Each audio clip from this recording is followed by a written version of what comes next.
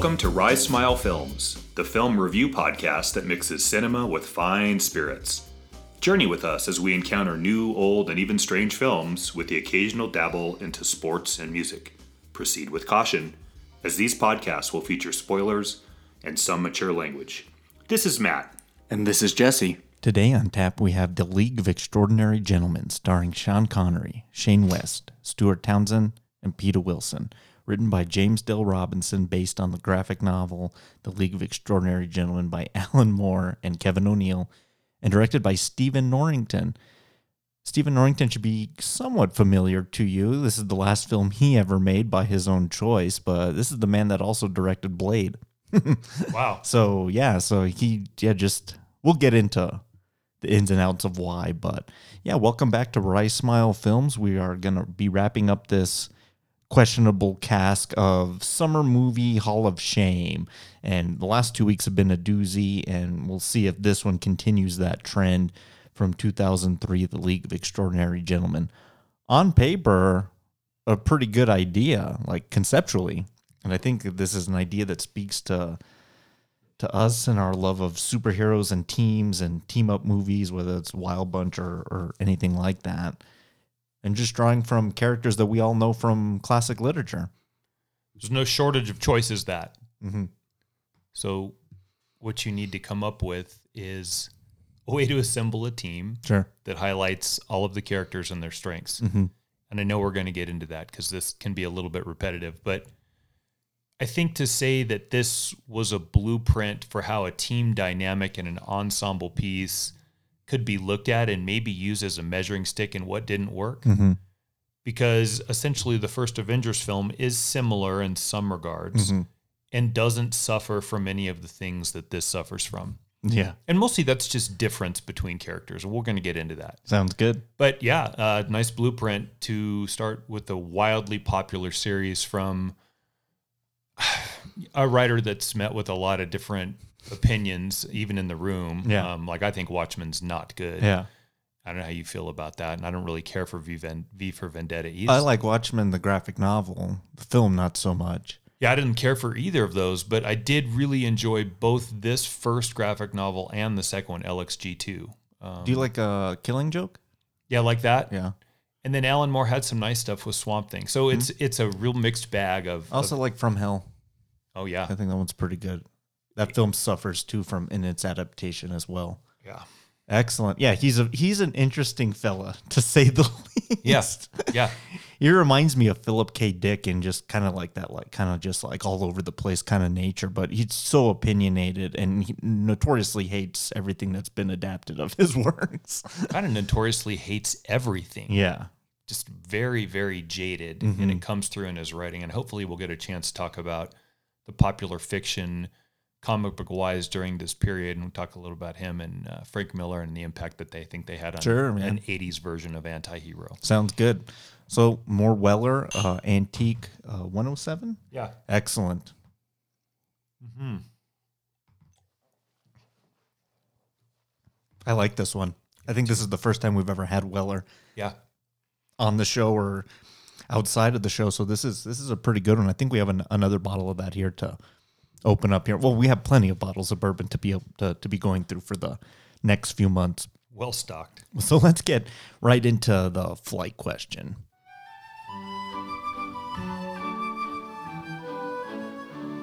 So far away the sun doth rise, I see you. It's very pleasant. Well, so I usually try and get some interlude music from the movie. That's on the soundtrack. I don't know what that's from in the movie. Is that when is that the... It's the opening sequence to the Snow African, White, isn't it? The African bar? Yeah, that's exactly what it is. I think it's in the bar that Quartermain's, and maybe that's playing on the record player or whatever. Right. I don't know. That's bizarre. Speaking about this is the first time we're talking about Sean Connery. We were supposed to talk about him months ago. Oh yeah. But here he comes up for the first time in this film. So Matt, I don't necessarily want to do like a top list, but when I say Sean Connery, what's like the first thing that like comes to your mind when thinking about him? Bond, obviously. That's a big one for sure. Yeah. I I think he's had a very interesting career, and like that's nearly 50 plus years long. Someone who started in bodybuilding, like Mr. Olympus, like bodybuilding. Interesting. And from Scotland, obviously, and he's just traversed such a wide range of film genre, whether it's a war film, Darby O'Gill, The Little People, Bond.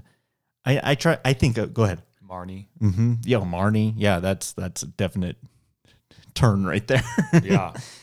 And even films like The Untouchables, which is he's pretty well regarded for, as the role of Sam Malone.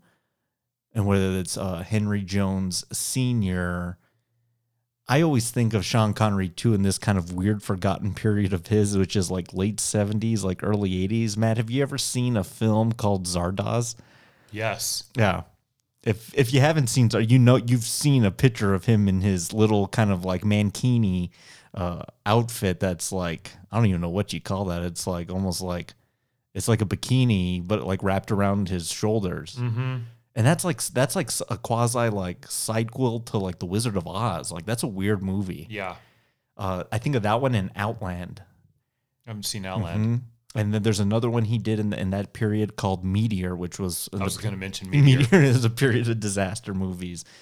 So he's had such an interesting kind of just career in general. Like you said, obviously you think of Bond, but are you a fan of Sean Connery as an actor? I think with a pretty limited range, yes. I feel like he's been playing the elder statesman, wise sage for the better part of a generation or maybe two. Highlander? Even like Finding Forrester. Finding Forrester. He's just all time bandits to a certain extent. You know, we're getting Well, I forgot a little about Time Bandits. a little obscure here. So I think in that space, like Last Crusade, right? He's like, he plays that elder, wise sage. That's, if Harrison Ford was 20 years older in every movie he made, even like the Presidio, Jesse, consider The that. Presidio, because that's Patriot Games. Mhm. He would be Sean Connery. Yeah. So that's a long answer to, I can't say that I love him. I can say he's effective in a very Con Air singular space that he's pretty good at. Mm-hmm. There's a moment, a few moments where he sort of steps out of it, like namely Marnie comes to mind. That's just such a strange film. And I hope someday maybe we talk about that, because it would be worth, Yeah. Exploring early sexual thriller kind of sort of stories. Mm-hmm. Like him, I guess. Sure. Yeah. Do you like him? I do. But he plays old elderly like pretty well. Like he has a good look to him. I think it's because his eyebrows are still like black. And his voice. And his voice, yeah, and the voice really kind of comes to as well. He has that, and I think that's why he was such a natural fit as Bond. Like he does have a nice natural, especially back then, like a nice on-screen presence, a charisma, a very Cary Grantish of sorts. So I think that carries the persona of Sean Connery a lot of the way. And I thought he did play the role of Henry Jones Sr. in Last Crusade pretty well. Like Harrison Ford is the perfect comparison to him. Like those guys have had very similar careers, if you ask me. Yeah. To an extent there, so it's kind of natural fitting that they'd play father and son in that particular film. There's even, God, I think it's young Christian Slater. Is it In the Name of the Rose? Mm-hmm. Again, same kind of role. I think he's maybe an elderly monk in that. He's kind of playing Just in that space. Yeah. Entrapment, Catherine Zeta-Jones. He Right. So this is the last film he was in. He decided, and you can kind of tell watching this film, this is a man who's just like, it doesn't look like he wants to be making movies anymore. He looks bored to an extent. Yeah. And he retired, and I swear to God, I think like the person that like picked up the Sean Connery roles was Anthony Hopkins. Very fair. Yeah. Started playing those exact same parts, whether it's like The Legend of Zorro or Mask of Zorro, those type of roles that Connery would normally play. Mm-hmm. But I'm a fan of the guy, and hopefully we get to talk about his turn at Bond here pretty soon. But yeah, we're talking about the last film that he ever made, and he did stick to his guns. Like he says, I'm done with Hollywood, and he really literally hasn't made anything since. Yeah. Just living life, just enjoying life. Good for him. Yeah, better than just trying to keep on and like not have your heart into it. If he goes down as whatever Sean Connery is in people's minds, it's not that there's going to be a shortage of memorable movies that he made. We just rattled off Highlander 2, The Quickening. Right. That's a joke. And he might be a little typecast. Yeah. And so what? Mm-hmm. I mean, if your typecast is Bond and then elder statesman or wise sage, Yeah, that's a good career. yeah, right? That's Yeah. fine. Good for him. Yeah. Good for Sean Connery. Yeah. You get and then imitation's the most sincere form of flattery, and they do a hell of an impersonation of him on Saturday Night Live with Celebrity Jeopardy. Oh, it's the best. Suck it, Trebek. like that's pretty good. When you said think of Sean Connery, that sometimes my mind gravitates towards that first. Excellent. Well, I'd like to sit at a bar yeah. with Neil Diamond and Sean Connery with the stories and be regaled in the tales of debauchery that the two of them can tell, waking up in a puddle of their own sick and 3 Vietnamese prostitutes. And it would just be such a grand tale of excess. Yeah, that'd be pretty good. Maybe we should set that up. Set up Sean Connery and Neil Diamond. Call your people. Excellent. Excellent. Well, cheers. Cheers. Excellent. Well, let's dive right into this thing and talk about the League of Extraordinary Gentlemen. Powers are legendary.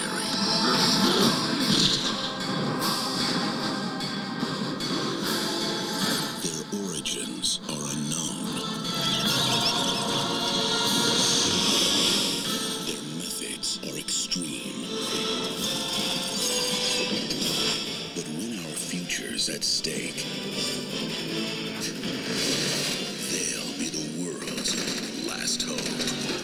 Isn't that such a late 90s, early 2000s trailer? Boy, yeah.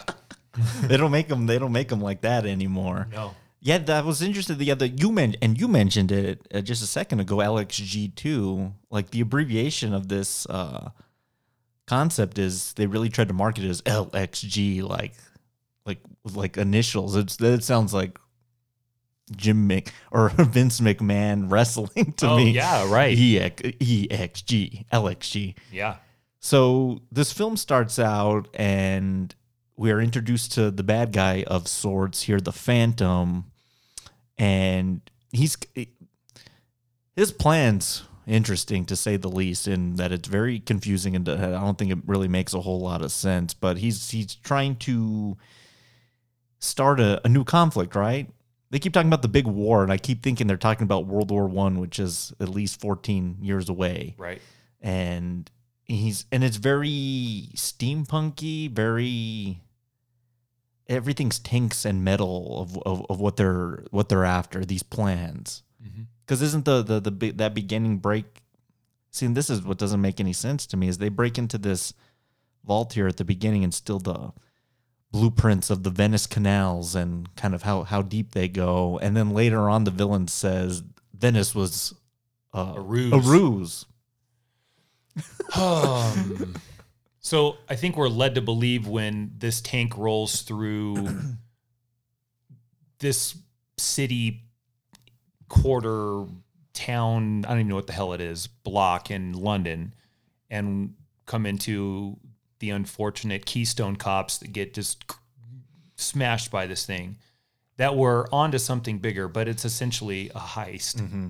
So, and the heist is, let's take this big machine and just knock down the door, and then we'll just take the stuff. And so among the jewels and the cash that's stolen, one of the other things that's pilfered is the blueprints that, is it Da Vinci? Yes. Has drawn of Venice. Mm-hmm. Like the under. And that's picked up with the line, and some things are priceless. So the blueprints of Venice are priceless. Okay, so you're setting up, I guess we're going to attack Venice. So maybe this is, let's steal some Renaissance art, or, you know, there's a lot of places once you start getting into Italy that you can take this. Mm-hmm. all of a sudden that kind of gets hijacked, right? And we go from that to like the VFW or the Elks Club in Africa with, right? Yeah, that's exactly what it is. That's well inhabited by 15 Alan Quartermain looking exactly in the same attire individuals. And so right now you already have to be at a place where you're kind of scratching your head saying, what in the exact hell is going on? What's this movie about? So let me ask you a question. Okay. Does the time, I know the time period has to fit the characters. Yeah. But with the technology that's available and the steampunk look, Yeah. is that armored tank a mistake to use as the biggest, baddest gun in the block? Would you prefer to see something else? Are you okay with this tank being essentially the inciting incident for the bad guy? I guess so. Does it fit for you? It fits the look that they're going for. Like they're definitely going for that type of that steam and rivets, and because Nemo's ship looks the same way. So if they have a certain style of how they want to design the craft, I think that works. I would just think people would be more shocked if they were seeing 1899. I don't know when the tank was invented, but I think it was a few years away, and the automobile. Right. I think these people would be flipping out at seeing this stuff in the street, especially when Nemo rolls up in the Nautilus mobile. Those people that obviously are around in their horse-drawn carriages would be like, "What is that thing?" And we just keep it going on with the movie. So to answer your question, I think it does work for me, but I don't know if the villain's plan necessarily works for me. I think you just hit on what's troubling me already. We're going to get to the reveal of who the villain is in a little bit. And that villain is absolutely Brain and not Brawn. Yeah. And that initial stealing sequence done by the Phantom, which is a Doctor Doom-like bad guy, Are they going for like a Phantom of the Opera thing? meets Doctor Doom, Yeah. who's scarring behind there, and is done through brawn. That tank is just this big brawny machine that knocks down whatever is in front of them. That is not when we get to the reveal of who the villain is. Yeah. I mean, if you're going to choose these characters from classic literature, you're going to choose them with the traits the authors imbued them with. And the main bad guy is not imbued with brawn. Yeah. And that, as the movie unfolds for me, that tank becomes more a blister than it becomes a salve. Sure. So I don't know. Let's go to the VFW shootout, shall we? Yeah. So Alan Quartermain just has all these decoys in the thing. Why? I don't know. People are after him. I don't know a lot about Alan Quartermain. I know he's like an Indiana Jones of King Solomon's Mines. Like that's like his big thing. Right. Wasn't there like a series of Alan Quartermain movies with Steve Reeves or something? Richard Chamberlain in like the 80s? Oh, yes, there were. There's like Matter of fact, one of them was called King Solomon's Mines. Yeah. You're absolutely right. So I don't know a whole lot about the guy. And so here's another interesting thing, because most of the kind of characters in this, other than Tom Sawyer, who's just kind of thrown into this movie for whatever's sake, are kind of villainous. You know what I mean? Right. Like Vampire, Invisible Man's kind of a bad Jekyll. That's kind of a bad. Nemo's kind of the bad guy of 20,000 Leagues Under the Sea. So I don't know if they're going for and since I don't know much, I think Quartermain's supposed to be some type of hero. Are they going for an all-villain literary team, or just literary characters? Because then that just doesn't jive for me so much either. Yeah. Okay. Let's talk. That's a great setup. Okay. Alan Moore and his infatuation with the anti-heroes. And this isn't Ben Braddock, Mike Nichols anti-hero. This is he and Frank Miller in the middle of Reagan era 1980 cops and forthrightness and righteousness, big middle finger to the establishment, satirical, hater, angry anti-heroes. I think what he's trying to do is take those anti-heroes and make them Alan Moore-like creations. Okay. The problem with those are, maybe short of Mina. Again, I don't know if none of these characters are Boy Scouts, like you said. Yeah. I don't know if there's enough anti-hero traits at that period that they were written to play with his sense of what the anti-hero should look like in order to quell or sate his own desire to show that on the screen. And so you get essentially two anti-heroes in this movie. Yeah. You get the science element and you get a lot of science element. right. And then you get the ruggish swashbuckler. Yeah, that's perfect. That's it. All of the characters in this film boil down into, I guess maybe Nemo's a little different. No. He might be technology. No, he's roguish swashbuckler. Okay, yeah, he kind of is though, he's right? like a pirate. You have the science and you have the swashbuckling pirate types. Yeah. Okay, Because so Dorian Gray's kind of swashbuckling too with his saber. right. Yeah. So my question then, not to you, but just to pose maybe rhetorically, is could there have been a better selection of heroes? And, I threw around a couple names. The Benefactor, who we're going to find out is a character named M that sort of puts the League of Extraordinary Gentlemen together, James Bond's boss. which is strange. Yeah, that they did.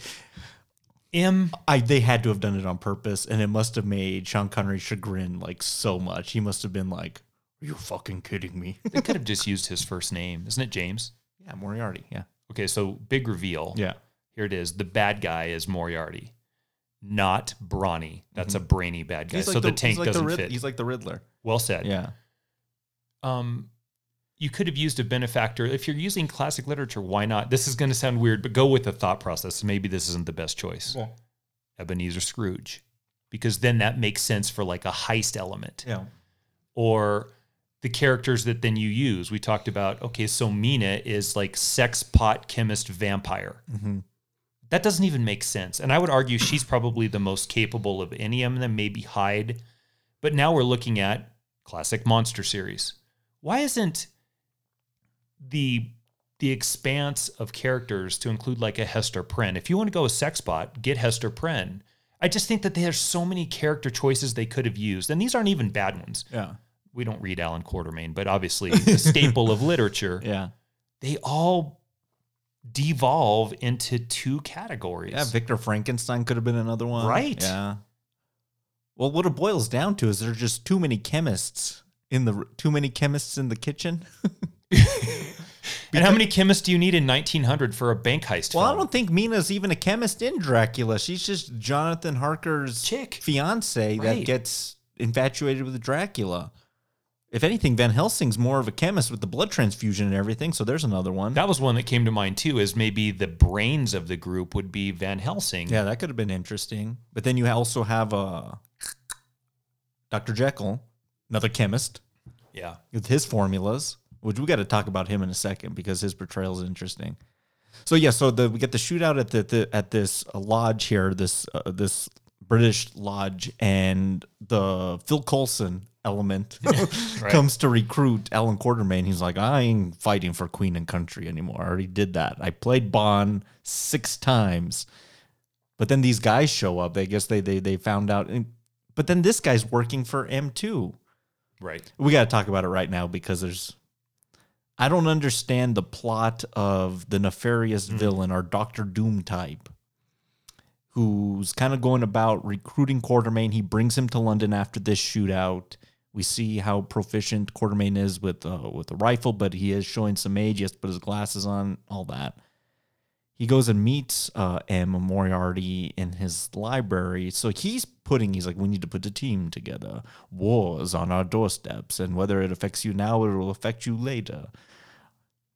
He's the bad guy. Why in God's name would you want to put together a team of fairly efficient individuals to stop you?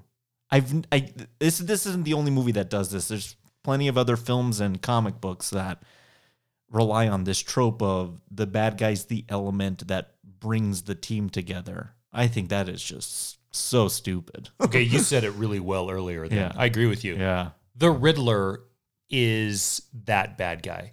The Riddler serves as the sword sharpener for Batman's detective capabilities. And mostly then it's just a battle of ego. The ego of the Riddler is his downfall over and over. He just wants to prove to himself and everybody he's smarter than Batman. Yeah. Moriarty in this film has a Batman. Mhm. It's Sherlock Holmes. He's not in this film. Yeah. So then Moriarty assembling a team so that he can...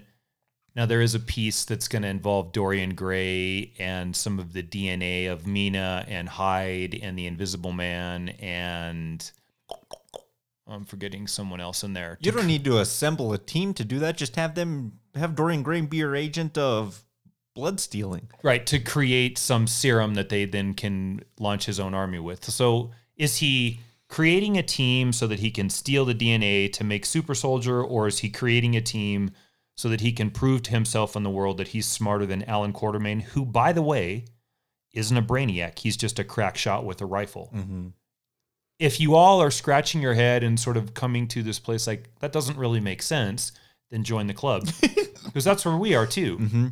And what's frustrating about it, I think you have good source material to work with. Definitely. Those are think nice so. characters. Really good, yeah. Just used very poorly. And then at the end of the film, when Moriarty's like literally complaining that his base is being taken over and destroyed, I was like, well, you put this together. I don't know what you're yammering about now. Right. This is your fault. What did you expect? Yeah. It's almost as bad as the villain that's going to destroy the world to rule over rubble. Exactly. It's, yeah, those two villain tropes are, man, I got no time for those. Yeah. Because I'm just saying... Yeah, I didn't snap on that till you said it. When you said, I don't understand why this guy's creating this team to undo all of the work he's trying to build. Exactly. You're like, you're right. Yeah. And then it just sort of devolves into a little bit of mindless Superman kind of action buildings coming down with little consequence. So let's talk about the first little action bit that comes up here. So we have a team of Mina, Harker, Captain Nemo, Alan Quartermain, and Skinner. Who's the Invisible Man? Yeah, they couldn't get the rights to Griffin, H.G. Wells' Invisible Man. So that in turn ruins this character for the most part because he... Is the rights a universal issue or is that an H.G. Wells it's issue? an H.G. Wells issue, yeah. Isn't Jekyll and Hyde H.G. Wells, though, too? That's Robert Louis Stevenson. Yeah. H.G. Wells is a time machine. Yeah. So I think he has a better lock grip on the rights to his stuff than some of these other characters. But it in turn makes this character kind of useless because he can't be the chemist element because he's just a thief because he stole the original Invisible Man's serum. And then he disappears for about 40 minutes of the movie. Like Electro? Like Electro. Yeah, maybe a little worse than at least we see Electro. Right. You can't see the Invisible Man, though. He's kind of a worthless character in this entire film. So we have the four of them, and then we go to Dorian Gray's shack because I guess he's another member that they want to recruit. The Immortal Man. Let me stop you there because I want to ask you, and maybe you can put this together for Ryan Nation. Mm-hmm. Let me rattle off the characters, and you tell me, and it's done in the movie, what trait they bring to the team. Okay, so Quartermain is the the gunsmith guy. Mina is the chemist vampire. Gray is the swashbuckling pretty boy. Yeah, but they say like experience is the title they give him. Okay. We haven't really met Tom Sawyer yet, so he's not. Well, there. he's the gun guy too. He will be. Nemo. Except, okay, so they make a big deal about Tom Sawyer being like a crack shot with the gun. I don't think he kills anybody in this movie except for the bad guy at the end. Right. He does a lot of shooting just to miss. And no hitting. Yeah. And then so Nemo is the swashbuckling. We joked that he was kind of like the Batman element. He pays for the transportation. Yeah, they give him these weird titles. Like we have Thief as Skinner. We have, I don't even remember what the hell Nemo was. We have whatever the hell title they gave Quartermain. And then we have Chemist, which is Harker. And then we have like the title they give Gray, the role they give Gray in the team, literally in the film over a monologue is experience. Mm-hmm. These characters are all years, right? Old. Yeah, they're all old. So they're trying to do what the Avengers does. Mm-hmm. They're trying to have like the brawn and the brains and the armaments and the vehicles and but that all just goes away because I don't know if it's lazy writing or lazy character development because they all just turn into gun wielding or test tube wielding characters. Yep. Mm-hmm. And there's no differentiation. We've talked about that a lot. Mm-hmm. Ghostbusters does it really well. Each one of those four guys has a role. Yep. Hangover, each one of those guys has a role. Mm-hmm. These guys all serve the same purpose in this film. Yeah, literally. You fall into one of two camps. You're either grab a test tube or grab a rifle. Amen. Or a sword in Nemo and Dorian Gray's case. I, yeah, it's just such a bastardization of what they tried to set up. Mm-hmm. All right, so I well, stole what you were saying. I took you off track. Well, I there. Sorry. asked you on the show because the show Penny Dreadful kind of covers very similar. There's a Dorian Gray, Frankenstein, like those elements. There's like a werewolf element in that. So I think it handles a lot of this kind of these ideas just a little bit better. It wasn't until I've seen this film a few times before, and it wasn't until this where I was like, yeah, everyone's kind of really cookie cutter in there. And it really suffers in the second act because we just spend all this time on the ship with characters that are all the same. You know, the one thing you brought up about Skinner being gone for 40 minutes and made the stupid joke about he was there, you just couldn't see him because he's invisible. Yeah. And they actually play that in the film out a little bit. The one saving grace with that character, let's go back to Hollow Man. Mm-hmm.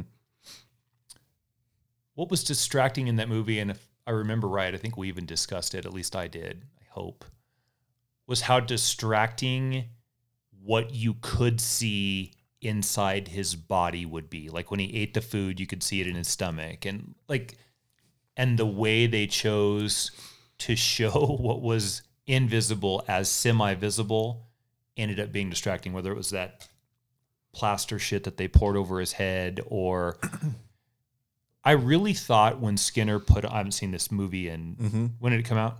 2003. Okay, since then. When Skinner put on that makeup, I was really worried, like, oh man, here we go, American Hustle all over again. Like the plunging neckline, distraction from everything. I'm going to be taken out of every scene because I'm just going to look at that coat and that hat and the glasses and the makeup. I will say for me, that was a saving grace because I didn't have to be distracted by trying so hard to familiarize myself with what the Invisible Man looked like via makeup and jacket. So I want to thank Alan Moore and the directors and the producers of this film for not distracting me from this very I thought he looked stellar plot. Yeah, I thought he looked all right He did. with his little hat and his duster. It's And 5 o'clock shadow. yeah, I thought that was a nice touch. I agree. Because it made like the facial features pop a little bit more. But so we have this great, I don't know if it's great, this gunfight sequence, and it's the introduction of Tom Sawyer. And again, the villain showing up to the meeting of the team, like that was bizarre.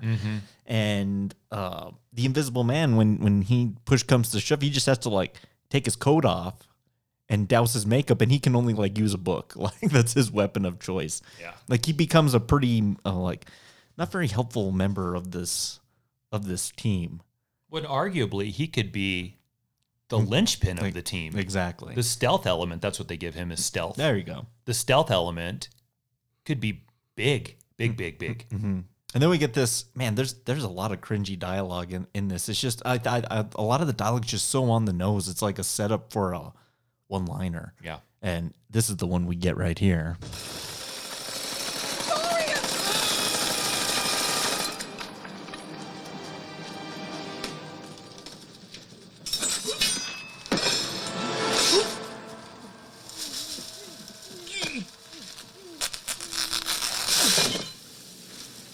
What are you?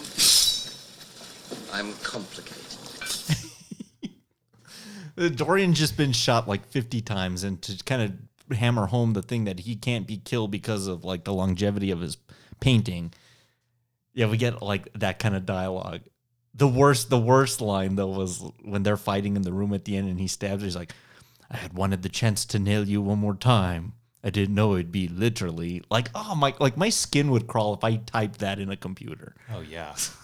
Like, that's tacky. Awful. It's really tacky. What else is tacky is the use of this casting as this guy. This is the B. As much as Shane West is the B- Timothy Oliphant in this movie, Ooh, good. this dude is the D- Johnny Depp in this film. He literally looks like every character Johnny Depp ever plays. That's funny that you brought up Johnny Depp. So I have a funny story of when this film came out. So it came out the same day as Pirates of the Caribbean, the Curse of the Black Pearl, the first one.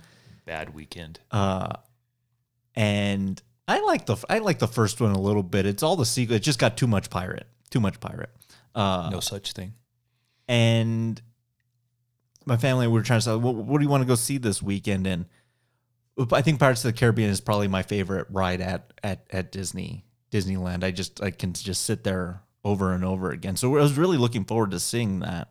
So we made the decision of that over League of Extraordinary Gentlemen. We rented it like later that fall when it came out, and well, enjoyable as like a kid. It has enough to kind of offer, but then like when you look, like, there's not a lot to come back to with this particular. Really film. well said, right? Like I could never just like watch this continually. To me, there's not a lot of replay value in it, and I wonder what a lot of that's too. I mean, they spent $78 million making that. Like, My God. yeah, that's a lot of money, and it's not in that good range of like either do it low budget or blow it out. It's kind of like in that middle-ish range, a little bit of troubling. Go ahead. I was going to say this earlier when I was talking about the brawny tank. I think a more interesting way to tell the story would have been using the cerebral capabilities of the characters instead of the technology that really isn't up to speed with even 2000 anything. Steampunk, single shot Winchester rifles doesn't play in an era where science fiction is having wormholes and ray guns. It feels tame. Mm-hmm. What never feels tame is being able to outwit your opponent. Like that plays in any era because it's more action through thought than it is brawn through action. If that makes sense. Mm-hmm. Mm-hmm. And again, as you just said that, $78 million is a lot for this film, and it's in, like you said, that really bad price range, like 40 to like 90 is curtains. Actually, anything over 5 is curtains, but anyway. Yeah.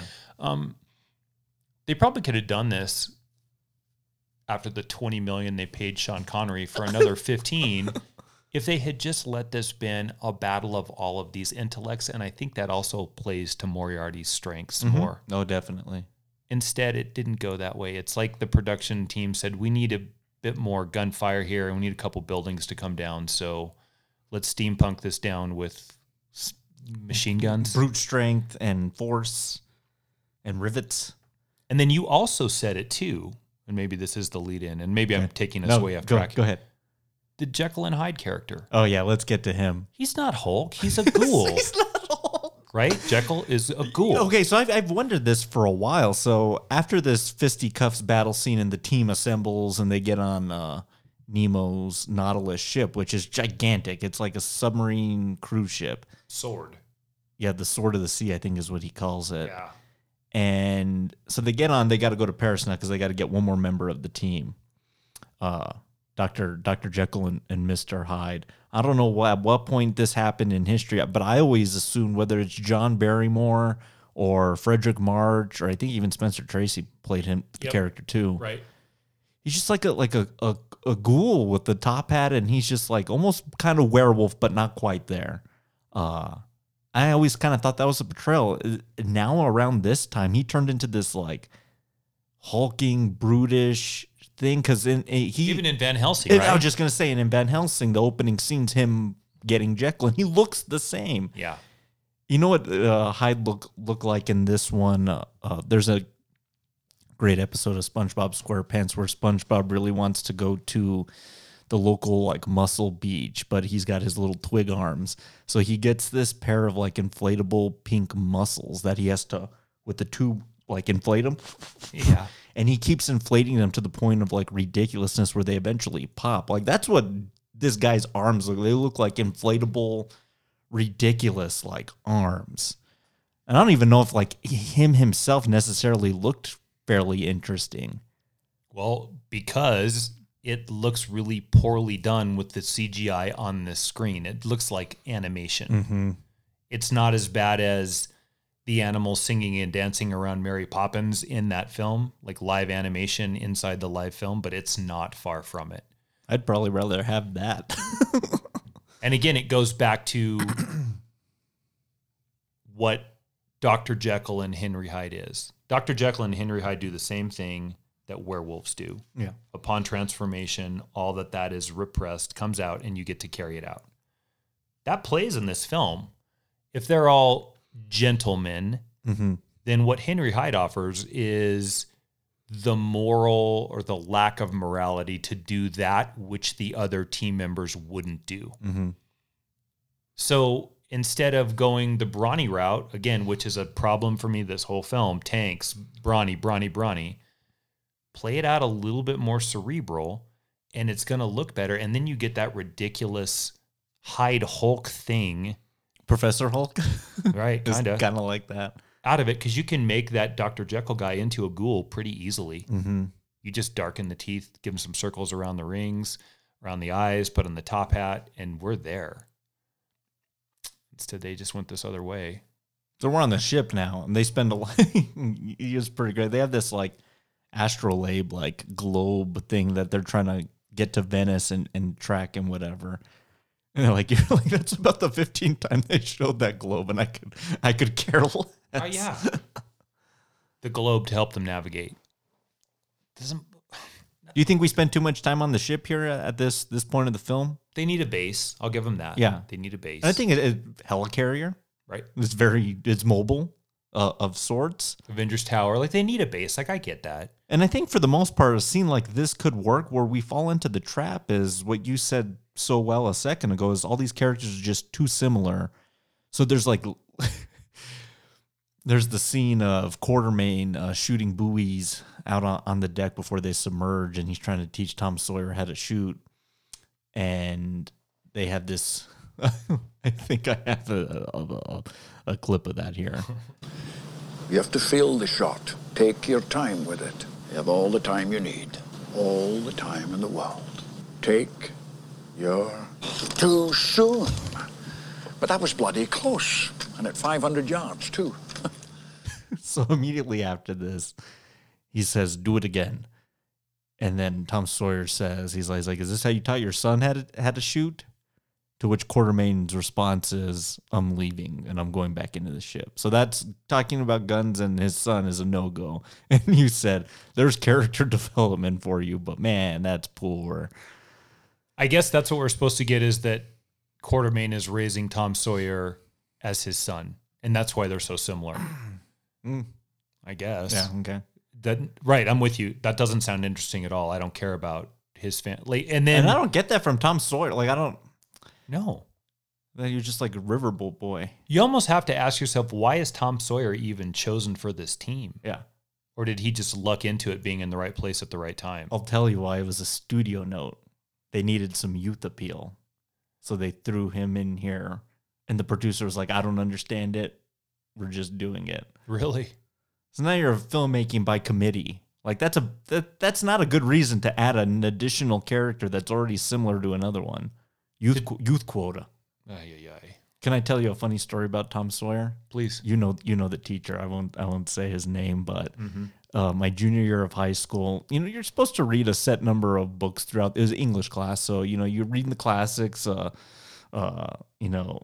All the like James Fenimore Cooper and Shakespeare and all that stuff. But I guess junior year is the year maybe you're supposed to read Tom Sawyer and this and that. So we're reading Tom Sawyer, and we get about like a third of the way. And we're reading it as a class, one of those type of books. And the teacher just says, guys, just not feeling it this year. Yeah. Go turn in your books. So we didn't even finish Tom Sawyer, and we didn't finish any other novels the rest of the year. And I was like, I'm not going to judge it. I'm not going to complain, but I've never had a teacher that's just like, we're like, the hell with this. We're halfway through the book, and he's like, guys, I ain't feeling it. Go turn it in. That teacher's a very dear friend of mine. Doesn't teach at the school anymore, but to that teacher, JS, I love you. I love him too. Yeah, that was a great class. Tom Sawyer, kiss his ass. Yeah, that's my that's my history with Tom Sawyer, a turned in book. Mm-hmm. But here, we're just spending time treading water with these characters to show test tubes. Yeah, Mina's making some formula, and that's not even told to us what she's really doing. We said, is she trying to cure vampirism or trying to cure herself? And then we learn about this torrid love affair between her and Dorian Gray, which I guess kind of plays out at the end because she does him in. But you get that whole thing, and then this is where Skinner just disappears for 40 minutes of the movie. 40 minutes, I think. Gone. Yeah. The film's in real interesting shape by the time we get to Venice. And I was going to turn to you because once we land in Venice, there's this gigantic ship somehow stealthily traverses the Venice canals with no one seeing it. And then they get off the ship, and immediately I'm just like in confusion mode because everyone starts yelling and shouting out demands of what they need to do. And I don't even know what they really need to do. They're going to the center of the city, even though it's already exploding. They're already too late. I don't know. It was a ruse anyway. I don't know. Matter. And then so they got to get to the center to launch another explosion there. Right. So they're going to try the firefighting technique of burning it, like back burning it. So if these explosions in the city of Venice are like dominoes, they're going to kick the fifth domino up the road to stop all the dominoes from falling. But before we do that, I got to ask you a question. Okay. When we're on the ship, Yeah. and we're talking, so it's Quartermain and Sawyer, and it's Mina and Gray, and it's Nemo and that weird god that he's praying to of death. Oh, and it remains to be said that Nemo's first mate is Ishmael from Right. Moby Dick. Right. Call me Ishmael.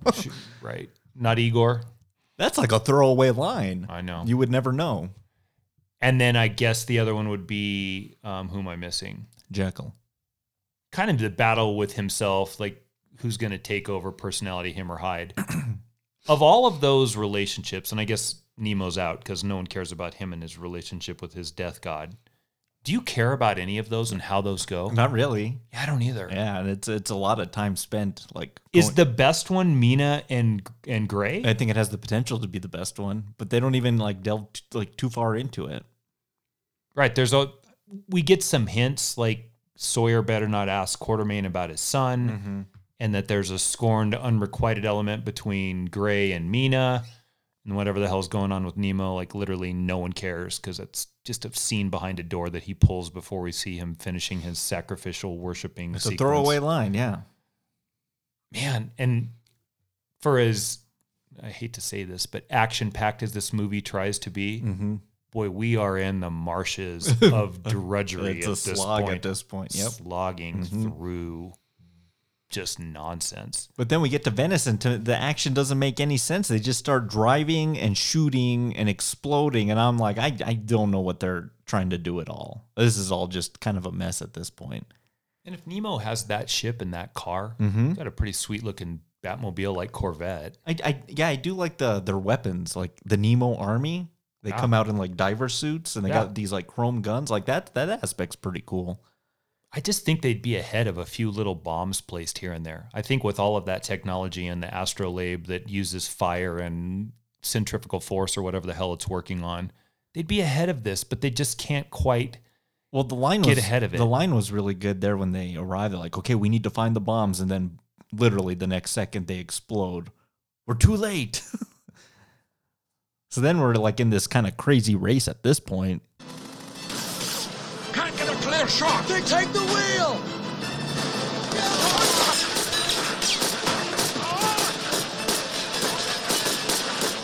Sit down, you buffoon! I don't know how to drive this bloody thing! Sit down! Got it. Save your bullets. These men are mine.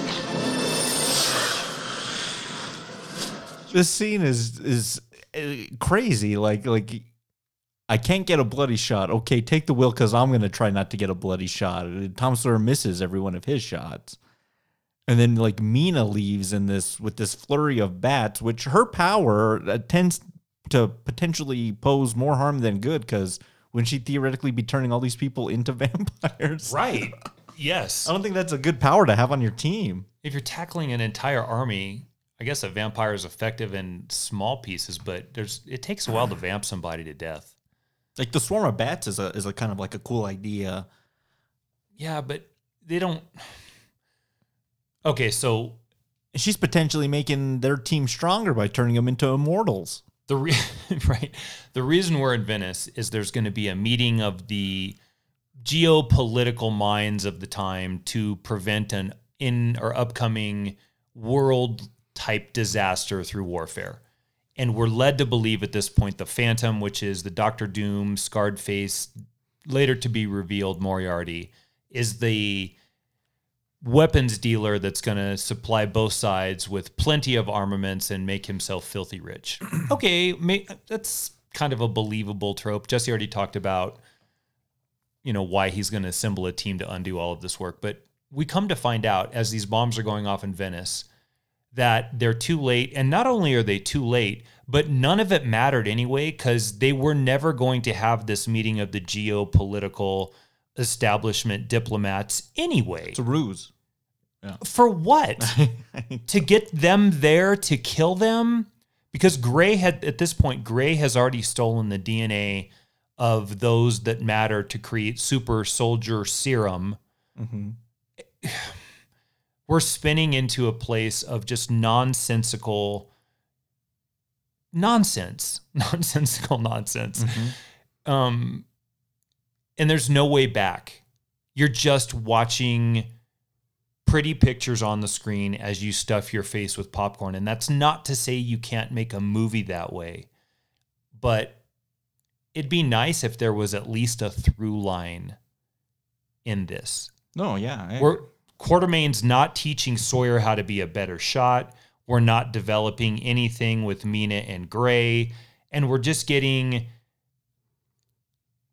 action bits left and right with dialogue that you can barely hear because it's muffled by the sounds of the score and the guns and shit exploding around it. Mm-hmm. To where even if something monumental was being said in the heat of battle, you couldn't hear it anyway. Mm-hmm. I was really struggling to hear the dialogue through the action bits in this. Yeah, it's really overplayed by all the barrage of everything else. So the sum takeaway of this final battle in Venice is Ahab has a really awesome boat that is about too big to fit through. Nemo, sorry, to fit through the canals. Yeah. He's got a sweet car, and Mina's really powerful. And Skinner missing. And I think this is about the time we realized that Skinner wasn't the one that stole all that stuff. Yeah. It was actually Gray that stole all this stuff for Moriarty. Dun, dun, dun. Yeah. It's Moriarty. Yeah. Okay, so right here we get to first showdown between the Phantom and Quartermain. Yeah. Is Quartermain in any place in your mind capable of bringing down Moriarty at the Phantom or the Phantom? I would say yes, just because the Phantom's portrayed as a buffoon. Right. He's put this team together. He shows up at the library. He keeps showing up at places like where these people are. He makes a ruse with this Venice thing just to be. Why would you make a ruse and tell the people to go there to squash your plans? I don't know, maybe we missed something, but I'm not going to watch it again to try to figure it out. We didn't miss anything. Like, he keeps telling them to show up at the places where he's going to be at. That's a bad villain. I wouldn't want the heroes to be where I'm robbing. Tell the cops what bank you're going to rob 2 hours before you rob it. Yeah, I'm going to be there in 2. Send the authorities. That's what he says. So to answer your question, yeah, I think Quartermain could take this guy because he's not using his brains as Moriarty. So at least we have that. Mm-hmm. A reasonable protagonist-antagonist showdown. So so it all goes kaput. We get back on the boat. The movie or the planet Venice? Both. Yeah, both. And we get back on the boat, the Nautilus, to spend another 30 minutes, it seems like. Because then these bombs go off that I guess Dorian Gray set up on the ship. Which doesn't make sense anyway, because if they were in Venice and they were going to be blown up in Venice, why would you blow up the boat too? Right, just shaking your head. I don't know either. It's another action bit. Just to show some explosions. It's Hyde's action bit this time. Okay, so does this work for you? Hyde draining the tanks so the ship can resubmerge. I guess the Hyde that they set up to be the brute. That's what I say too. At least we're finally seeing one of the strengths of the character used for the betterment of the team. I guess I would have liked to see more out of Hyde's character, more conflict with his kind of inner self. It seems like when he does become Mr. Hyde, he has pretty good control over it. Like remember in that first Hulk when Hulk gets unleashed on the helicarrier, and it's kind of like actually like a big deal. Like they can't control this guy, Thor, all of them, and he ends up like wrecking a lot of the ship. It'd been interesting to see something like that, where like this person who's supposed to be a helpful member of the team is actually more of a hindrance than anything when he's in that form. He's very cooperative in that state. Right. So I guess, yeah, he helps him out of a jam. And then, Dorian Gray's stowed away on like one of the escape pods, and they're tracking it to some remote place in the Arctic.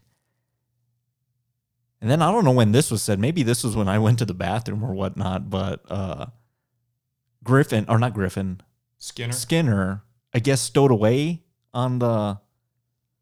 Right. Because he got there ahead of them and scouted out the location for them. Right, so he couldn't stow away and then stow off to tell them what the plan were. He just kind of followed along. No, you didn't miss anything. Okay. That's what happened. Okay. So now it's the final stage. It's this kind of... Stronghold of Moriarty. Yeah, mountain base, ice base, where he's building his tanks and armor and his armor army. Right, with the serum from the DNA of the characters on the LXG to make the soldiers to go in there. Okay, I missed that part completely. It's like 2 lines. Yeah. We could watch it again if you want. Watch it again. Okay. I think I've had my life quota for this, which I thought this film was on Hulu and it wasn't, so I had to rent this one. Oh, man, I'm sorry. I had to rent all 3 of these movies. Oh. But... So I guess, yeah, we're getting towards the climax. We got to stop Moriarty in his grand scheme of global takeover, which is just going so poorly in my opinion. At least he has Dorian Gray, who they've made some kind of deal. Help me, and I'll give you back your painting. Your portrait. So I guess Moriarty stole it from him and has some leverage over him. Leverage. To be, see a movie about that? Yeah, to be a part of his plan. Right. What do you think of this kind of hodgepodge of a finale? I mean, we get to see more of the character's exhibit of what's been shown to us, more swashbuckling, more gunplay. At least Skinner's able to help out a little bit, but then gets burnt to a crisp. I guess for me, would you say this was like 1 hour and 40 minutes? Is that what 45? you said? Okay, so 105 minutes. At this point, I'm already starting to suffer from a little bit of exhaustion and a little bit of boredom. So I would say at least we're moving to a conclusion, because maybe I'm not the only one that's suffering from the same things. We have just Sure. non-logical, sort of inconsequential action bit after action bit with the ridiculous villain's plot, blah, blah. We already covered all that, blah, blah, blah, blah, blah. It's exhausting at this point. I'm trying hard to hear what this character is saying behind the gunfire and in a schlocky one-liner way that's written like garbage. So it's struggled. The weight of this movie, I'm feeling the weight of this movie at this point. Oh, that's well said. And at least we get to the stronghold and we know we're moving to an ending. Here's one other part that's kind of working. At least they pair the teams off with capable villains. Okay, yeah. So Mina gets to square off against Gray. Skinner kind of shows up and sort of is the sacrificial scapegoat, although that's going to be sort of destroyed because although burned to a crisp, he seems fine a few minutes later. Quatermain and Moriarty are face to face. Hyde is kind of found a friend to run with in Nemo for a few minutes, and they're taking on one of the soldiers that's drank the entire formula, the entire Hyde formula, and has turned into an even more ridiculous looking version of a hulking Hyde thing. Red Hulk. Kinda, yeah, disformed Red Hulk. So, I mean, at least we have the people that are in places battling against like an adversarial foe that fits their ability. That's all I can say, and we're almost done. Yeah, Thank God. Yeah, I would say it's not necessarily, I wouldn't call it like bad, like Battlefield Earth kind of bad. It's just so uninteresting. Right. And I don't know what's worse. I don't think it's uninteresting because we haven't had the time to give a damn about any of these characters, because not only have they not chosen to develop it, we've just been inundated with nonsense. I don't even know if there's any like real stakes at play.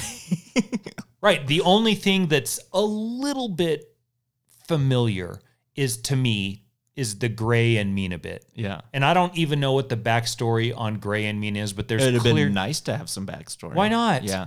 I mean, they took the time to do it as we're shooting the buoys in the water with Tom Sawyer, and no one cares about Tom Sawyer in this film.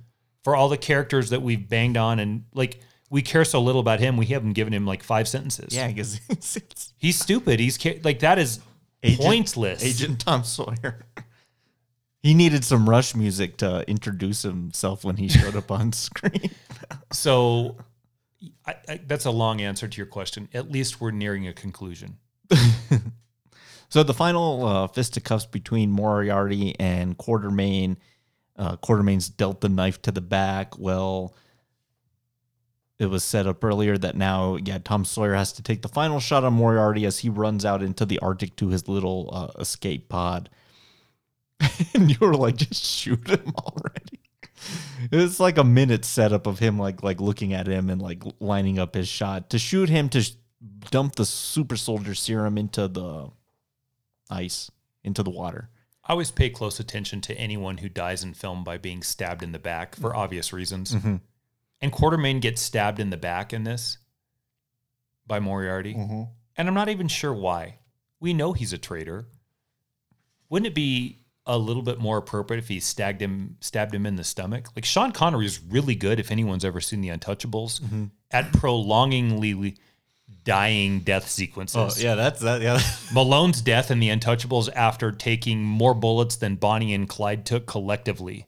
Yeah, that From fucking Frank Nitti. yeah, that's Frank Nitti. Frank Nitti. What was that? Billy Drago? Billy Drago. Yeah, that's he's dying for like minutes, bleeding Hours. from every orifice. He's been shot by 70,000 bullets, but he's got to get the call box key to Elliot. Ness, yeah. So, So turn that in this one, he gets stabbed in the back and dies. so as Sawyer is trying to cite Moriarty as he's running away, take your time. Although because I've got plenty of it as I'm dying, even though it's fleeting.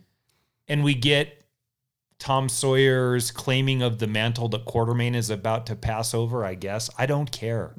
I don't want to watch another Alan Quartermain as Tom Sawyer. Let Tom Sawyer be Tom. Tom Sawyer should have been the con man in this film. Yeah.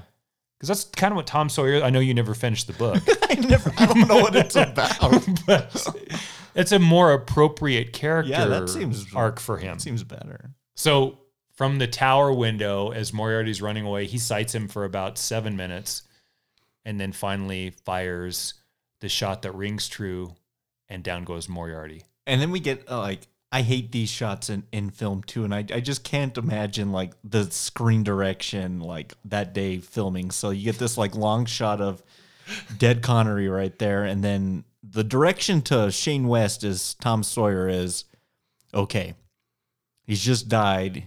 You need to like honor him and be dejected in the same way. So he like puts the gun down and uses it as a cane with one hand and then just dips his head. Like that's the screen direction. And then that's the shot. Like I can't stand that. Like lamenting the death of a fallen one. Like just get out of the scene. Like we don't need to see that. Right. Because we're going to lament him in the very next scene. Which is the most bizarre scene in the whole damn movie. Another ridiculous. Oh yeah, the first bizarre element. So all the league shows up for Alan Quartermain's funeral out back in Africa. He buried next to his son. For whatever reason, Mina Harker is vibrant in the sunlight when that's like the antithesis of how vampires operate. I never realized that, but Yeah. it's like a full summer African day. Right. There's not a drop of shade to be found. Yeah, and it's just like barreling on her, and no, fine, she's good. Right. And then it sounds like Nemo wants to like re-up for like another type of mission of sorts for LXG2, which thank goodness that there's probably not a second one of these. And then this shaman, this like witch doctor shaman guy is doing like From a Rudyard Kipling novel? yeah, maybe. It'd be cool if it was told to us. Yeah. So he just generic shaman. Generic medicine. Yeah, generic medicine. At man. the gravesite with a vampire. I was going to make a joke to you because Quartermain says he's like, I met a witch doctor because I saved an entire village. I was like, was it not John Huston, but his dad? Was it Walter Huston. Was it Walter Huston in Sierra Madre where he like moved your arms back and forth and he cured your drowning? Right, exactly. That's one of the best scenes in film just because of how bizarre it is. Yes. Like, to me, that film's a pretty straight shooting film, but then you get this really somber scene of people crying, and like he does this thing and Brings this boy back from the saves brink. the boy. Where was he in Frankenstein, damn it? I know. And so we get that. He get this kind of dance that he's kind of doing something. The clouds get dark and the storm's coming and the gun's shaking. And we're just like, is he resurrecting Quartermain? Like, what would have been good is if the gun shot off. Well, at this point, or carry it and have his hand come up out of the grave and grab the gun. No, we get neither of those. It just cuts to black. Lightning and like the gun shaking. It's kind of like the Superman resurrection bit with the stuff on his coffin in Justice Oh League. my, it's exactly like that. Which That's I, just, I guess we're happy that Quartermain's coming back from the grave. are we? Exactly. For part 2? Are we? Are we? Okay. Let's talk about some of and then we'll rate this thing and get out of here. Okay.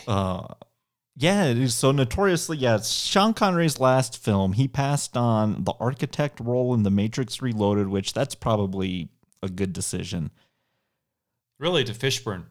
No. The architect is, that's Morpheus. In The Matrix Reloaded, there's that whole bit where Neo goes to visit the architect of the Matrix. Right, in the Merovingian. Right. Oh my God. And that scene goes on for what seems like hours. You know what? To that, though, to Monica Bellucci. God bless Monica See the one Bellucci. Monica Bellucci saves The Matrix Reloaded? Oh. That's a long-winded movie.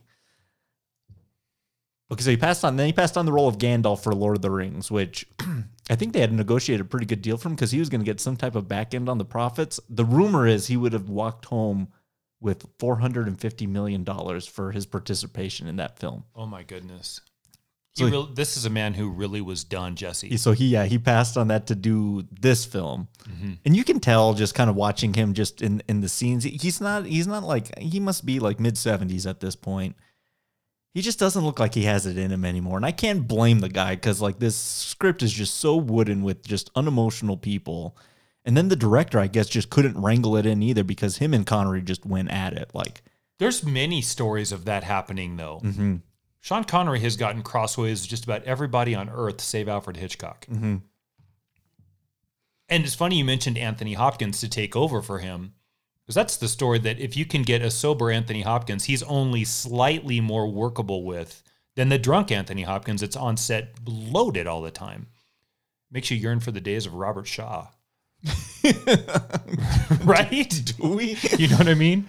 This is my favorite quote. It says, the clashes between director and Connery were a sight to behold. The director, Stephen Norrington, which I said he made Blade, helped kind of get Marvel films to some point of Hollywood stardom. Yeah. He didn't come to the premiere. And when Connery was asked, he said, He didn't even go to the premiere of his own film. No, he didn't. And they asked Connery, like, where's the director? He's like, I don't know. Check the local asylum. If that isn't just a perfect summation of like what it was probably like to make this movie. It was rushed for a summer release date when they wanted to have it come out in like November. The effects were kind of thrown together at the you can totally tell. Yeah. It's just kind of just thrown together, and you have clashes like that, and both these men never made another film. Like, wow. I think that's more of a legacy than anything else. Like, this is a movie that forced an actor to like. He just said, this confirm. I'd been thinking about it. This completed my decision. I know you love the Lord of the Rings stuff. Oh, yeah. And Ian McKellen's a great Gandalf. Mm-hmm. Would you have been okay with Sean Connery? It probably would have been okay. Yeah. Ian McKellen's terrific in that For sure. part. Yeah. But he didn't take because he didn't understand it. Like, so I don't know if he's going through some forms of dementia at this period in his life where he's just not getting a lot of film ideas. But visually, he would have looked good as Gandalf. Like, he's got that look. Agreed. Yeah, I don't know. It's just, yeah. And I have to applaud him for at least saying, I made this. I've had enough of Hollywood and I'm done. So many. Really, Yeah, let's applaud that, Yeah. man. Everything has a lifespan, brother. Everything. Tom Brady. To that. Philip Rivers. Yeah, like to know when the time's right to just walk away. Like, to me, Ridley Scott should have done this 10 years ago. It's just kind of you got to know when your time's up to just kind of stop making. And at this point, Connery, what does he have left to prove? Like, Nothing. He's made like 50 movies, more probably. He's one of the most iconic characters of all time. Yeah. You're good. Yeah, and he's Sir Sean Connery. He's Right, knighted. knighted. Dude, you're royally set up for the rest of your life. Mm-hmm. And I think he realized that. So, amen to that. But I don't know what Stephen. I guess making this was just so traumatic for him that he's just like, I don't want to make film anymore. Yeah, That's weird. it is weird. Yeah, but maybe you lose the passion for it too. Maybe this is something just so potent that it just kills it for you. Don't you think that this movie had studio hands all over it? Yeah. So I could see the frustration of studio hands all over what's a pretty solid project or property from Alan Moore. Mhm. And when it's finished, not only does it not resemble mostly what Alan Moore thematically or story had crafted, but it's not even your vision or your interpretation. Like, it's 3 offs. And maybe you've received some compensation, but you have worked for every penny of that. And I got to tell you, if both these guys said, I don't want any more, and this is the reason why, I actually wouldn't blame either one of them. This movie doesn't suck because it's got bad direction, or this movie doesn't suck because Sean Connery is over the top, or singularly over the top in a wooden way that he could be as elder statesman as the sage. Yeah. This movie sucks on high because it never had a chance to get out of the starting blocks because the story's so monumentally bad. That's fair. So maybe you just say, I don't want to go through that anymore. Sure. There had to have been. So Sean Connery's in a bad mood. Yeah. He and the director aren't getting along. Alan Moore's over here saying, I don't know why I sold this property. They're bastardizing everything, which is Alan Moore about everything that he's ever written. Like, he is so pretentious, but it's his stuff. And then Fox is like, you got to get it out by July. And then it's rushed. And then all they want is to resurrect Alan Quartermain from the grave at the end. So there's the potential for sequel going forward. I don't blame him either, man. I don't blame him. I walk away too. Enough's enough. Interesting. Matt, do you have a favorite tasting note of the League of Extraordinary Gentlemen? Was there something that you, like a particular scene that maybe stood out to you? There's a couple moments that are interesting. So the Dorian Gray and Mina seduction sequence with her blood, it doesn't really make sense with the vampire, but is remotely intriguing. Mm-hmm. Like, I wanted more with that. And how far would he be willing to go with Mina? And can you actually vamp a man who doesn't age? There's some stuff to play with there. That was at least appealing to me in a cerebral way. Okay. And then I did think the only time that the character's strengths were used effectively in this movie is when Hyde goes below deck to pull those 2 levers to get the Nautilus to resubmerge from its submarine state as it's taking on water. Mm-hmm. That's it. That's it. How about you? I kind of like that first little kind of library shootout. The VFW? No. The Elks Club? This is the one in London. It's Dorian Gray's pad. Oh, yeah. And that's all right, but what ruins it is the villain showing up saying, I'm here to tell you not to go through with your plan. I was like, dude, you just set these guys up to team up. Like, why you? But that's bad. And then it's just everyone's kind of skill set in that is either shoot or use swords. And it's just none of that's interesting. Like, so I think presentation wise, they tried really hard to make this look. And I like when like books get like the flurry of like the paper, like that's like a good backdrop for an action scene. But that's probably about it. Yeah, that's fair. Everything else is just too busy. Yeah, too busy with lip gloss. Yeah. Like, you're just toiling in 3 feet. You're in the kiddie pool. Yeah. I also like the Moriarty's kind of those armor guys that look like kind of like pseudo Iron Men, like in the cave. I thought those were pretty interesting, but then it reminded me a lot of like kind of like the first Avenger, like Red Skull's kind of army guys too, because they had flame things. I don't know, maybe Marvel ripped off this movie and we just don't know. Might have. Yeah.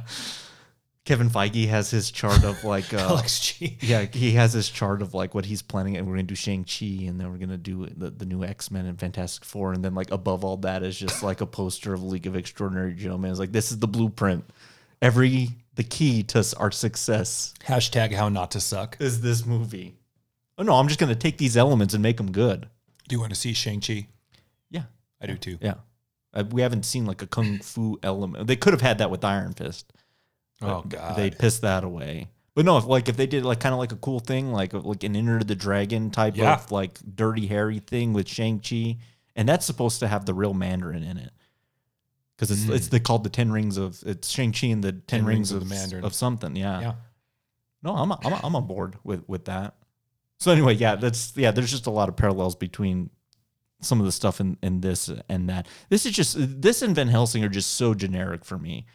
They're just so, and Van Helsing has a lot of potential, but it's just all just pissed away. You know what it's like for me? It's like being in a kiddie pool depth of water that has the expanse of the ocean and being bombarded with wave after wave of shallow, never-ending nothing. That's how I feel. Like I'm in the ocean. It's about 2.5 feet deep, and it's just wave after wave pelting me. That they're not big enough because there's not enough momentum in that depth of water to hurt me, but it's never going to end, and I'm never going to get anywhere. I'm not going to drown. I can't swim. I'm just wading water in nothing. That's how I feel about this film. Is there an scene of the film where we need to kind of take a shot and drink to kind of just wash away our sorrows? Yeah, the end, man. Yeah, the end. Are we both in agreement on the end? The end's ridiculous. We both, like, it's been a long time, Jesse. I forgot all about that end. Yeah. And we both looked at each other and went like, what the, like, he's coming back? A, what are they trying to do? B, why aren't they showing to us? C, why is Mina in direct sunlight? And who is this witch doctor? I don't know. Yeah, the that's the oh my God Yeah, moment. yeah, that seems, but that was really strange. They recast Quartermain with young Tom Sawyer for the purpose of the youth movement and then pose the threat that we may bring back Quartermain. I hope he's the next villain, even though there's a million other ones you could choose from. The guy from The Crucible, is it Father Paris? Think of that as like a religious zealot leading a cult. Yeah, that could be interesting. There's a lot of ways they could go with classic literature villains, and we're going to resurrect Quartermain as a bad guy. Is there a master distiller on this film? No. There isn't. No. Not even, can we give, we could at least maybe give some credit to Alan Moore and Kevin O'Neill for, I think conceptually there's something here. There's something to this idea. And because I've never delved into the novel, I don't So know. your master distiller is the source material? Yes. That's a reach. Yeah. Okay. Yeah. All right. I'll give it to you. My master distiller is the idea of what this could have been. Well, and is if you actually go back and read it. It's a good read. Yeah, Have you ever read it? I haven't. No. Oh, you should. It's good. That's why I was saying, I was like, I don't know if a lot of this transferred over the way that they intended it. So My problem with that is, although the source material is so good, Alan Moore is such a prick. Like, you listen to him and he #hater on high. He's such a prick. He hates everything. well, he really especially doesn't like the adaptations of his material. He thinks they should just be kind of like separate mediums.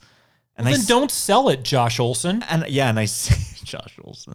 I know why they want to make stuff out of his, because it's in the comic community. A lot of his stuff is well regarded, Killing Joke and Watchmen and whatnot. But yeah, he's very temperamental individual, and it doesn't help the way he looks, because he looks like he got struck by lightning. Yeah, he's just such a bitter man. Yeah. So, yeah, okay. And it's not like he's saying like his stuff saying like don't do that or don't adapt this has any impact on like the film, because he's not the one adapting it. Like, it's just like they just have to listen to that while they're making the film. Alan Moore found a 10-year period where he was really effective. Who the hell is Alan Moore today? Yeah, I can't. Right. Mm-hmm. Submerged in his own wallowing and self-pity. Sure. In my ocean of bullshit that's the kiddie pool of waves of nothing, he's right there next to me wallowing in his own self-misery, drowning in it. He's with you. You're sharing the same life preserver. Ugh. How are you going to rate and grade the League LXG? Rock Gut, Well, Call, Single Barrel, or Top Shelf? Okay, so this is weird. As much as we've been super hard on this film, it's easily the most enjoyable of the three we've done. Sure. By miles. So I'm actually not going to give this Rock Gut. I'm going to give this well minus. Maybe in a first time viewing in a nice cool theater with a good bag of popcorn and, you know, a happy disposition, I probably would be okay with this movie enough one time through. Are you getting up to refill your popcorn like halfway through? Yeah, I mean, if I have to 'Cause get up and go to the bathroom and play a video game in the middle or something, I'm not going to worry about missing anything. Yeah, that's a sign. But I probably would have walked out of Battlefield Earth and walked out of The Happening? even though I didn't. Yeah. I would have. Yeah. Oh, that's a sign though. Like, and you typically once the film starts, I'm usually present in there. I don't get up to go get popcorn or go to the bathroom. I hold it. Make no mistake, this is a bad film. Yeah. But it's not in the annals of all time. No, as no, no, bad. no. It's bad. Yeah. But it's not The Room or Serenity or any of the last 2 weeks. Sure. So well minus. Yeah. But Which is not a vote of confidence. yeah, that's not good. Where are you at? But like probably the same. Because some of the sequences, they're like I said, it's not terribly made, Yeah. and I don't necessarily think the acting's entirely awful. It's not like Mark Wahlberg last week. I think Sean Connery's more than capable. He just doesn't want to be here making this film. Yeah. Yeah, it's a great idea that's just not executed to its full potential. And to me, that's a crying shame. That's like The Purge all over again. So Right. yeah, well minus. It's not as bad as the last 2 weeks, but I don't even know if I'd ever really want to watch this ever again. No. Would you see LXG2 if they ever made it? Or they should just reboot this whole thing if they want to do it. Well, that was in discussion Yeah. to do LXG2. If they kept it to the source material, I probably would want to see that. Mm-hmm. But, if people in hell had ice water too. So what are we talking about? So, right? What was the line in the movie that I told you I liked? Let's not make saints out of sinners. Yeah. I like that Who line. said that, Skinner? Yeah, I'm going to use that. Before he disappeared for the next 40 minutes? He's always disappeared. He's the invisible man. It's so strange. Yeah, would you see it? Yes, you would. LXG2? You would. I don't know if I don't want two. Don't continue on this. Just if you're going to do it again, just do clean slate. Yeah. And add Sherlock Holmes to the lineup. Yeah, for sure. Yeah, that'd be pretty interesting. Well, let's wrap this thing up with a nightcap.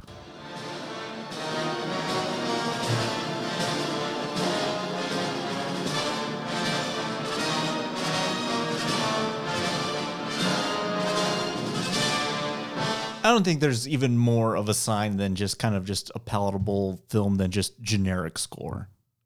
Yeah. You humming that on the way to the parking lot? No, it's just like Do do do do. that's something for you because that's March-like, and you like marches, and that's bad. But there's no theme in there. Bum ba bum bum bum. Yeah, that's just music. Which, hey, get me wrong, I like a good score, but there's not a good score. Yeah, it's not. Play it again.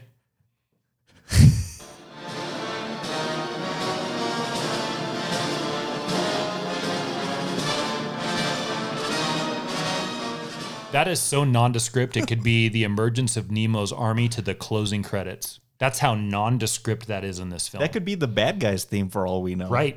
That is the equivalent of white noise as music. What they should have done is when the team kind of assembles for the first time in the library shootout aftermath, they should have played like a variation on that theme. And then just like the rule of three, you got to do that with music too. And you got to get us familiar with what the hero's call to action is. Right. Yeah, bad job. That's you lose two. Whoever wrote that, I think That's it. It goes back to Rock. I think it's Trevor Jones, and he's done some decent scores, but not this one. Not this one. All right, let's wrap up this this cast here. You mentioned it. Now you can even just use the intro you said. If they were to have a villain of sorts in a potential sequel, who would you like to see? I like your choices from The Crucible. Yeah, I think that'd be a cool choice because you get a natural built-in army of zealotry and followers with that. You can make him like pretty Jim Jones like too. Yeah. Ooh, yeah. So that's where I'm going with that. I'm going to stick with Mr. Father Paris. And that could be kind of witchy, like to an extent, because you want like a supernatural vibe, I guess. Is what they were going for with this one too. Yeah. Yeah, that sounds pretty good. Think about all the themes that plays to, like persecution and oppression and secular versus non-secular and groupthink and mob mentality. There's a lot you could play with there. Yeah. Moriarty works if there's Sherlock to match him. Yeah, there should have been. Yeah, in that first Avengers, I think Loki works as a villain because Thor's one of the members and this is his brother. So there's like a direct we have stakes with Loki, but I have even more stakes with him type of an aspect. And maybe you could have that with Mina and maybe like Dracula. That wouldn't be bad. But is that too much Van Helsing? Because then, yeah, that didn't work too well either. But I don't know. Maybe if tackled differently. Okay, so you and I are, you and I are super biased in that space as undyingly loyal Universal Monsters fans. I don't know if it's possible to have too much of that in a film. That being said, that's kind of the element that works in LXG-1 is the Mina and Hyde and Invisible Man. Now, those are all staples of really important pieces of cinematic history for me. But I don't know. Could there be too much ties to the Universal Monster? It can never be too many ties. Right. To the I Universal think Monster. no. I don't think there is. Yeah. So yeah, let's see LXG2 with either one of those scenarios. What about the? Oh my gosh, this is bad, Jesse. What's the gypsy mom's name in The Wolfman? Bela Lugosi's mom. Isn't it? That's not Bella. I think that's his name. Maria Oshpinskara is the actress's name. A character along that brings along with her a plague, and I'm doing scare quotes around plague, of whatever lycanthropy she brings to a community, and they all start to turn. That could be cool.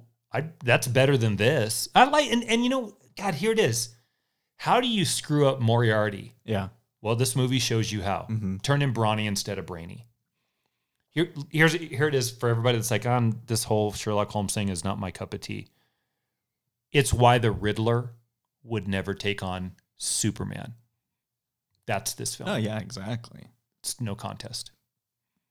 There's the film that I think tried to do what this does and have globe-trotting, swashbuckling adventure with a bit of a supernatural twinge that I actually really like is that first Brendan Fraser Mummy from 1999. I kind of like that movie, and it kind of tackles a lot of the same stuff. Yeah, with Rachel Weisz, and yeah, I'm down with that. But like, at least that has like a fun element to it. Like this tries to be fun, but it's just you're kind of miserable watching it. It's a slog. We said. National Treasure, the Nicolas Cage Oh, yeah, Masonic, is a fun version of this movie that kind of makes sense. Yeah, there you go. There's another good example.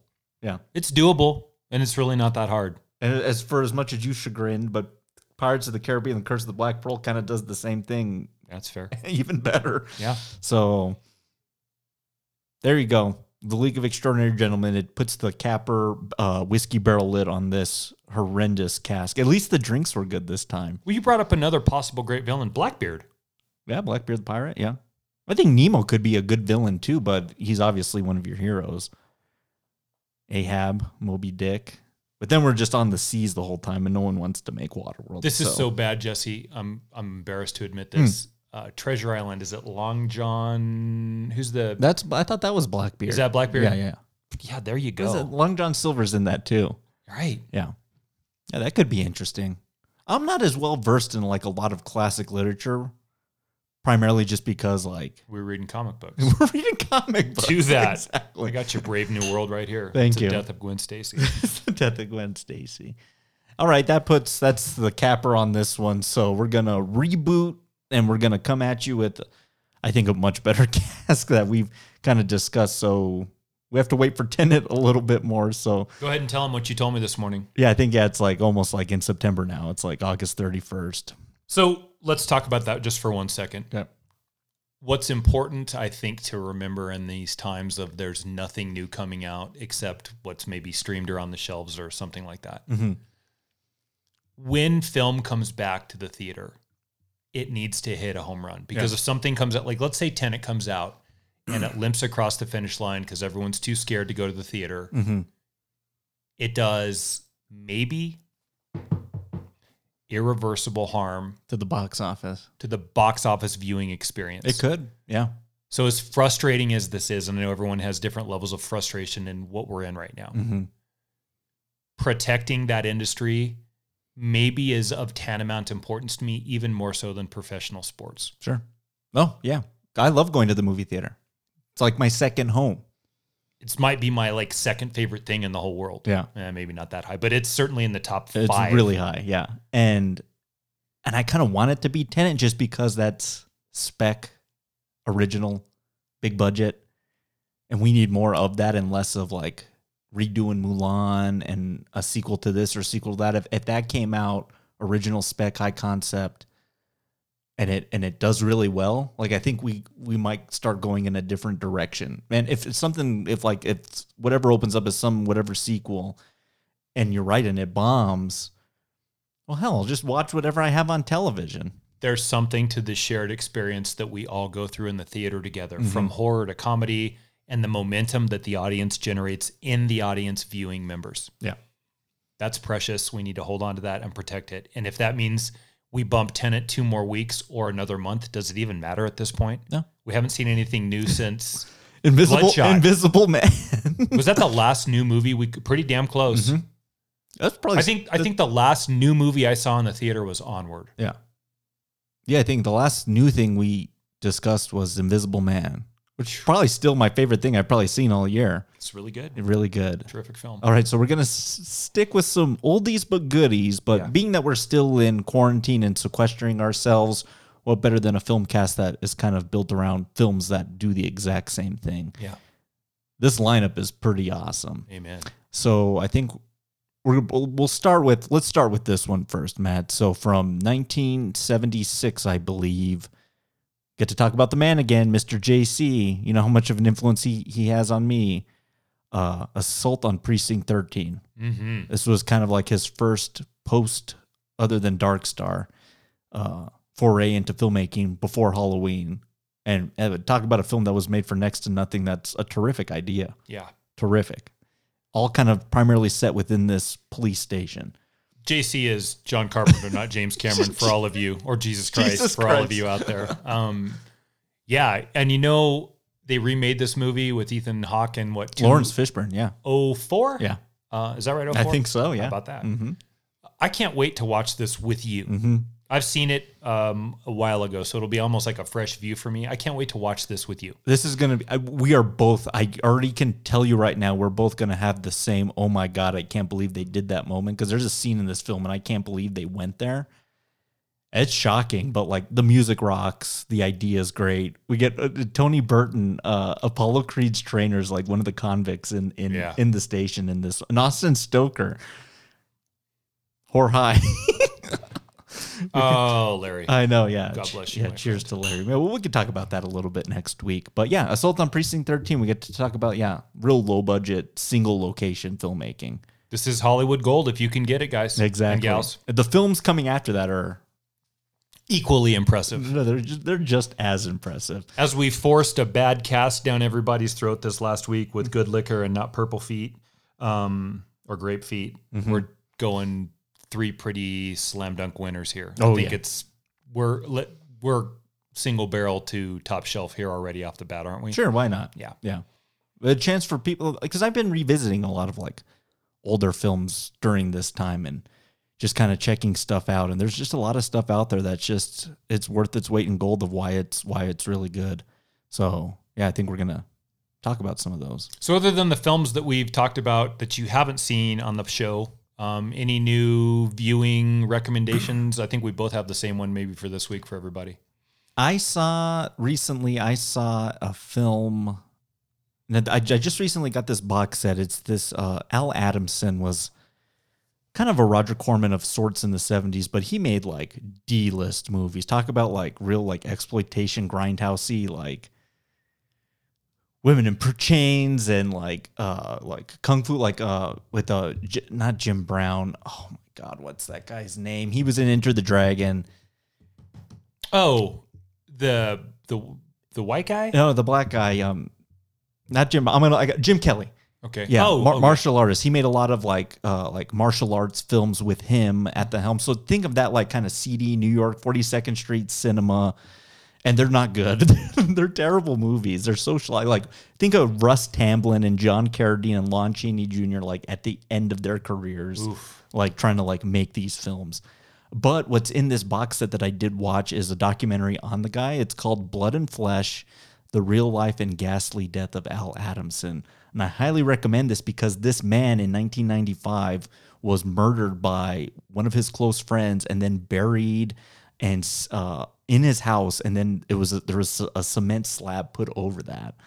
So this man that made like all these trashy horror films like met his like this ghastly death like and just like buried in his house and no one knew where he was at. Wow, sounds like it's inspiring the Dave Bliss-led Baylor Bears basketball element of the late 90s. It was really it was a really interesting to like look at the man and how he made films just so on the cheap and so quickly, but then he just met this like crazy end. The one that I've come to in the last couple days, actually, that I plan to watch this week, the highly recommended but yet unseen by me, so maybe we can all do it together, Rye Nation, is The Outpost. It's a war film. Eastwood's son's in that. What's Scott Eastwood? Is that his name?